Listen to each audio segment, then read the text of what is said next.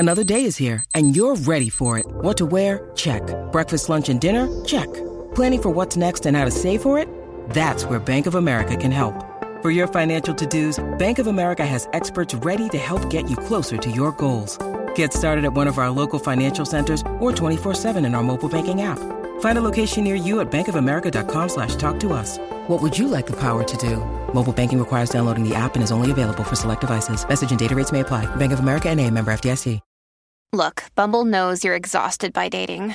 All the must not take yourself too seriously and 6'1" since that matters. And what do I even say other than, hey? Well, that's why they're introducing an all-new Bumble with exciting features to make compatibility easier, starting the chat better, and dating safer. They've changed, so you don't have to. Download the new Bumble now. When you need mealtime inspiration, it's worth shopping Kroger, where you'll find over 30,000 mouth-watering choices that excite your inner foodie. And no matter what tasty choice you make, you'll enjoy our everyday low prices, plus extra ways to save, like digital coupons worth over $600 each week. You can also save up to $1 off per gallon at the pump with fuel points. More savings and more inspiring flavors make shopping Kroger worth it every time. Kroger, fresh for everyone. Fuel restrictions apply. Hello, everyone, and welcome back to the British Royal Fanatic Podcast. I'm Hayden, your American friend with a passion for British royal history. Hi, everyone. We're back after a week. We surprisingly took last week off as I moved, started a new job, and I am closing one chapter of my life with graduate school and starting a new one and seeing where this path will take me. But the podcast is here. The podcast is here to stay, and other content creation. Yes, the YouTube channel and video content is delayed right now. I am sorry about that, but it's coming. Everything is on its way. But I want to take a moment to say thank you to all of you for understanding, for your kind words, and letting me get through this transition. So now we can pick back up right where we left off and continue discussing what's going on in the royal family and other royal history. As we continue to follow the Duke of York's civil trial now, we do have some updates. Of course, as previously stated last podcast, now that the case is officially going to civil trial, they are now in what's called discovery, where both sides are gathering evidence, sharing things with the other side, reviewing documents, interviewing people, and getting everything they can in order to then go before and actually go through the judicial process. There are a few updates that have come out, some little light fluff pieces from the tabloid press, but some that are actually pretty big that could change things. The biggest update that I've been seeing the past few days is this talk of a settlement. Are they going to take a settlement? Is a settlement somewhere in the future? And apparently it's now back on the table because more trusted sources are now beginning to discuss this. About 4 or 5 days ago on Twitter, journalist Jay Beecher released a series of tweets with evidence and articles defending his reporting, showing that Guthrie is now willing to accept a settlement, hear discussions about a settlement, and that side is now warming up to the idea. We know that Prince Andrew's team has tossed around the idea of a settlement a few times, but it was always no from Guthrie's team. Well, now things are changing, and possibly now they are taking a settlement. The running theme of this is that she doesn't want to go to trial anymore because the inconsistencies in her story will be brought to light and she might not actually win. And this comes after Beecher, again, showing evidence for all of this, where inconsistencies in her story, previous interviews that she's done, and pointing and just laying the evidence of there's some inconsistencies here. And the biggest one that is really damning in some regard is that in a 2011 report and an interview came out where Guthrie said that she actually never had sex with Prince Andrew and that all she was asked to do was sit on his lap while he fondled another woman's breast.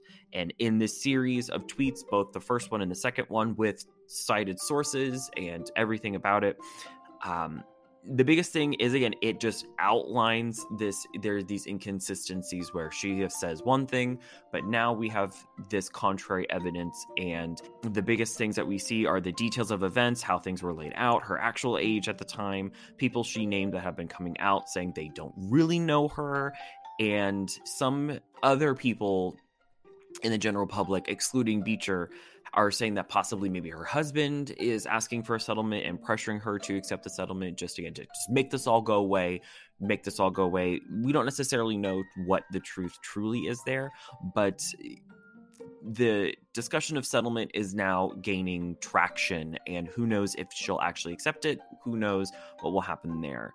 We do know that Guthrie's lawyer, David Boies, is getting ready to spend 2 days in London questioning Prince Andrew, as both sides are preparing. Boies told the Mail on Sunday that Prince Andrew could, quote, be a little uncomfortable with the 2-day interview process, and a date has not formally been set on the interviews. But Boies plans to not question the Duchess of York, the two princesses, or Her Majesty the Queen. It is just Prince Andrew that he's interviewing at this time. Prince Andrew's team has filed a report denying all 41 claims that Guthrie's team has made against him, saying that there's lack of sufficient information to both deny or accept anything. There's just not enough evidence to really go forward. He's also saying that Ghislaine Maxwell was not a close friend, as previously stated, and this whole report is just essentially doing one thing. There's nothing here. There's lack of information. This shouldn't be happening, which is a running theme that we have seen quite often. There's also been a series of fluff pieces, which just, I say fluff, meaning that it's all just headlines, where the Prince Andrew is now willing and ready to go to court, and he wants a full trial. If we're going to go there, we're going to do the whole thing, and we're going to do it right. And that's the running headlines that we've seen quite a few times. In the last minor thing that, again, made a little blip on the news radar these past 2 weeks is that Prince Andrew is now in a place where he could possibly lose his 24-hour security. Formal reports have yet to come out at the time of recording where stating whether if he did lose his security or not, but he's no longer a working royal. His patronages have been returned to the crown. He doesn't have his military titles. He can't use his HRH anymore. So now the ball is being put in motion about losing his security. Who knows if it will actually happen, but much like Prince Harry, no longer a working royal, doesn't have his military titles, doesn't have his HRH, there's a little bit of pressure for equal treatment here among non-working royals, where, okay, if one person gets it, like this severe, we need to be consistent across the board. As we wrap up the Duke of York update, in my opinion of all of this, if a settlement is reached and this case does not go to trial, there will be large public outrage, and it may actually damage more of the monarchy and the Queen than what people think. And why do I say that? The public has already resigned to the fact that Prince Andrew is guilty in some way, shape, or form. The general public wants him to go to trial. They want him to face the consequences of his actions, and they want him to go through the judicial process, and they want justice to be served.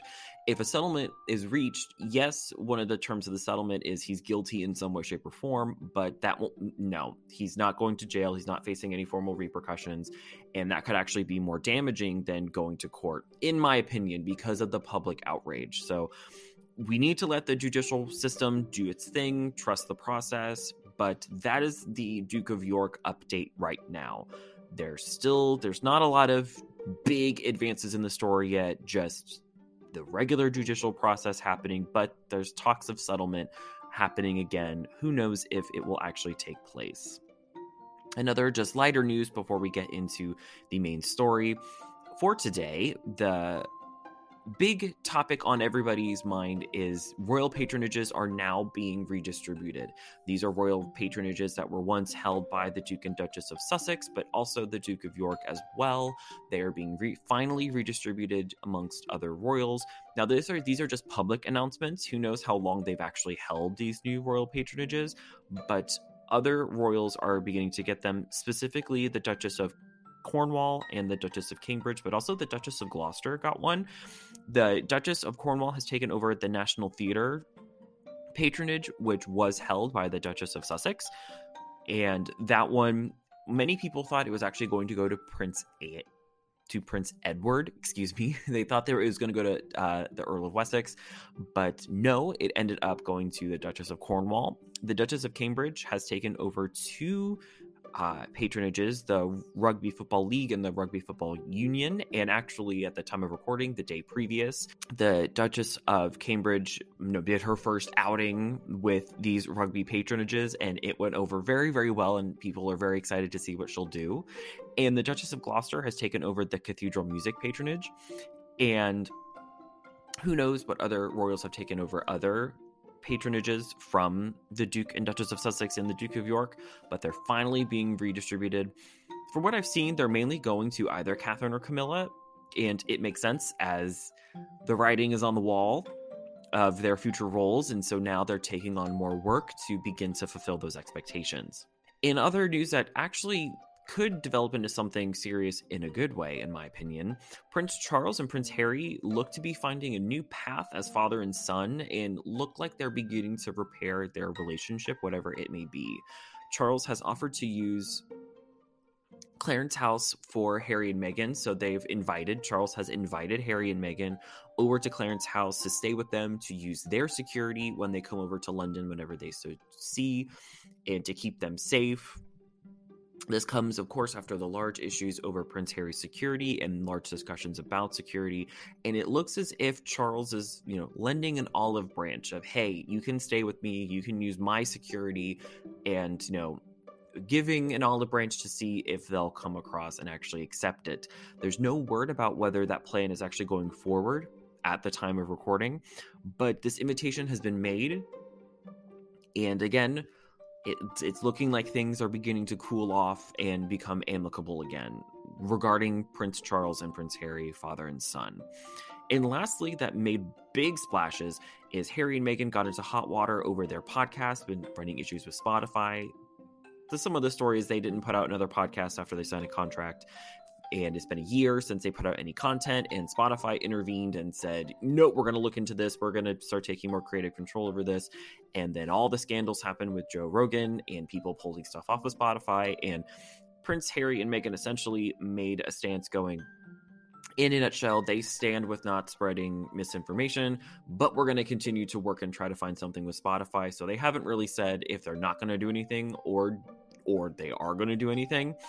And it's again reported that they are not willing to return the millions Spotify gave them in their podcast deal. So everybody is up in their feelings about this Prince Harry and Meghan Spotify deal and all of this. And I'm just here to report that it made news. It made news in something. But there we have it, our Duke of York update and some lighter news stories that made the rounds these past few weeks. But what are we here to talk about today? Well, this episode on the 4th, when it is released, is on the eve of Ascension Day, which officially marks the beginning of the Jubilee. We've covered what's going to be happening at the Platinum Jubilee, big events that are happening specifically in the UK, what things are going to be looking like possibly across the Commonwealth, but they're still making up their minds of what's going to happen there. But today, we are specifically talking about Ascension Day. February 6th is the official day of Ascension for Her Majesty the Queen, and while it kicks off the official celebrations for the Jubilee, it's a little bit sadder of a day when you really think about it. The Queen has arrived at the Sandringham House estate to mark Ascension Day, but she's not at Sandringham House. She's actually at Wood Farm. This was the main home for the Duke of Edinburgh when he retired from official work in 2017. While she has visited Wood Farm most recently this past November, this is where she will be spending Ascension Day, as she had said that she wanted to do. Quietly, at home, somewhere private, and with her family, to quietly and peacefully reflect on this day, of course marking 70 years on the throne.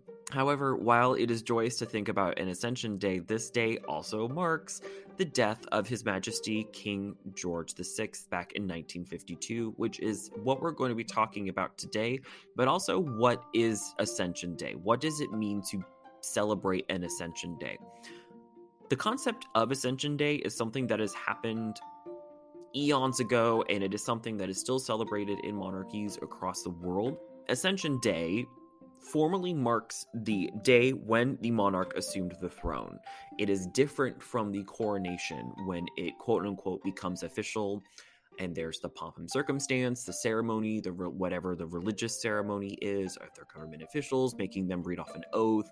That is very different from an Ascension Day, where one of the big pillars of a monarchy is it's this, blood movement, and the moment there's always a sovereign no matter what. There's never a moment where there isn't a sovereign. So when one dies, someone immediately takes the place of the former sovereign, and that is what Ascension Day marks, when that moment happened.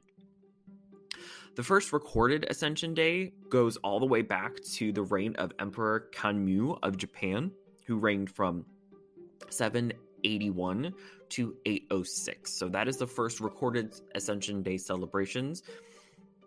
The custom of Ascension Day began in England during the reign of Queen Elizabeth I. Her Ascension Day was celebrated in England and Wales during her reign, and also, according to a 19th century historian, Thomas Lathbury, during the reigns of her successors. So Queen Elizabeth I's Ascension Day was celebrated for quite some time. It had, quote, a form of prayer and thanksgiving, which was used in churches to mark the anniversary of Queen Elizabeth I's Ascension. That was first published in 1576 and was then used all the way to 1602. So this prayer and thanksgiving, her Ascension was celebrated for quite some time. Regarding Her Majesty Queen Elizabeth II's Ascension, of course, we've been celebrating it or recognizing it for 70 years at this point, but we've seen what has happened behind the scenes on season 1 of so we've talked about The Crown quite frequently as we've reviewed it, and the first 2 episodes of season 1 really capture the Ascension and what it truly looked like, possibly, and what it would have truly had an emotional impact on the Queen. And we see the dramatization of it captured in Peter Morgan's vision. He, of course, was the formal heir to the throne, and he had all that training and grooming to eventually become sovereign, where Prince Albert, the Duke of York, later King George VI, was the spare. He was never supposed to really assume the throne because his brother, the Prince of Wales, was doing such a good job of being the heir apparent, where he was the heir presumptive. When the king was the Duke of York, he loved country life, just being out of the spotlight, doing what engagements that he needed to do. And when he married Lady Elizabeth Bowes-Lyon, and they were the Duke and Duchess of York together, they had their 2 children, and they were perfectly content being in this country life, out of the spotlight, and doing what royal work was expected of them, but they had fully resigned themselves to just living out this quiet country life. Well, then things changed, and when the abdication was on the wall and things began to go sour with Edward VIII's reign, and they then had to assume more duties and actually begin to take on larger roles even during the reign of Edward VIII. You can read more about that in The Little Princesses by Marion Crawford. It began to take a toll on his health, and the abdication, where Edward VIII left and completely abandoned the throne to marry Wallis Simpson, it really changed things, and he didn't want to become king. He wasn't prepared for it.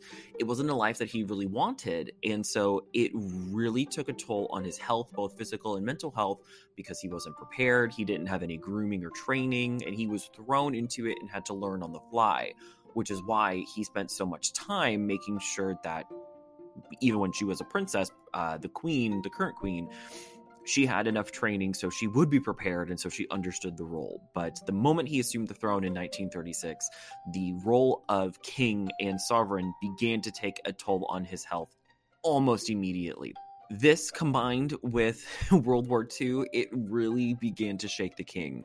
The tensions of World War II, with the dissolve of the empire and formation of the Commonwealth, the beginnings of the Cold War, and all of the turmoil in a post-World War II Britain really took its toll on the king. He, of course, enjoyed his hobby of heavy smoking, and all of this combined really began to wear and tear and show on the king.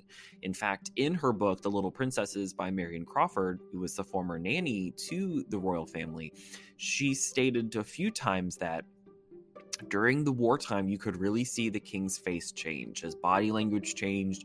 He lost weight. He kept losing weight. He was smoking more. He had a really bad temper. The effects of the war really began to wear on him. And so now the Queen Mother and the now Queen really began to try to step in to ease the king. Of course, all of this stress of work, war, and his lovely hobby of heavy smoking finally began to catch up with him.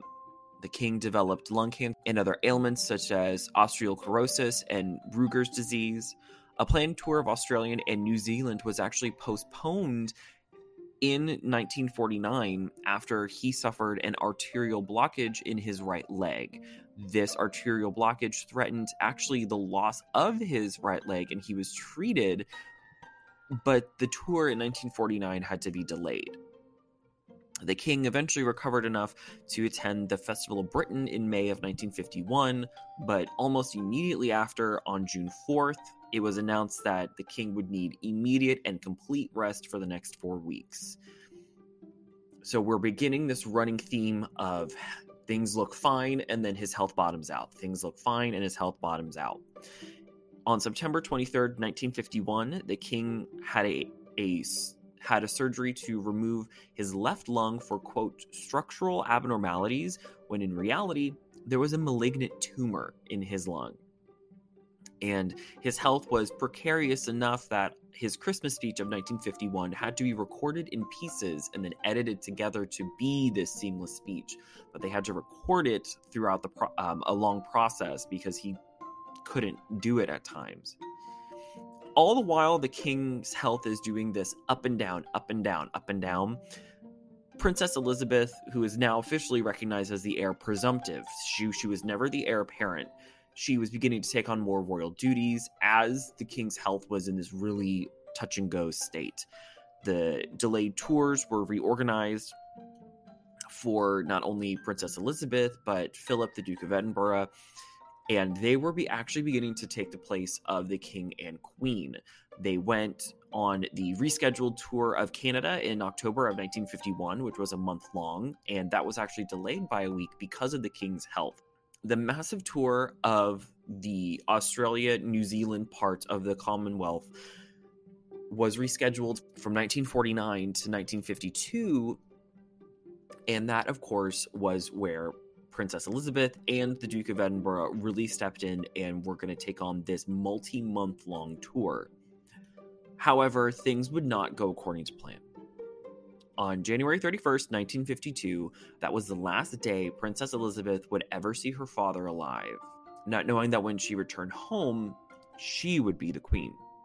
Despite advice from those close to him, the king went to the London airport to see Elizabeth and Philip off on their tour to Australia and that part of the Commonwealth, but first stopping in Kenya.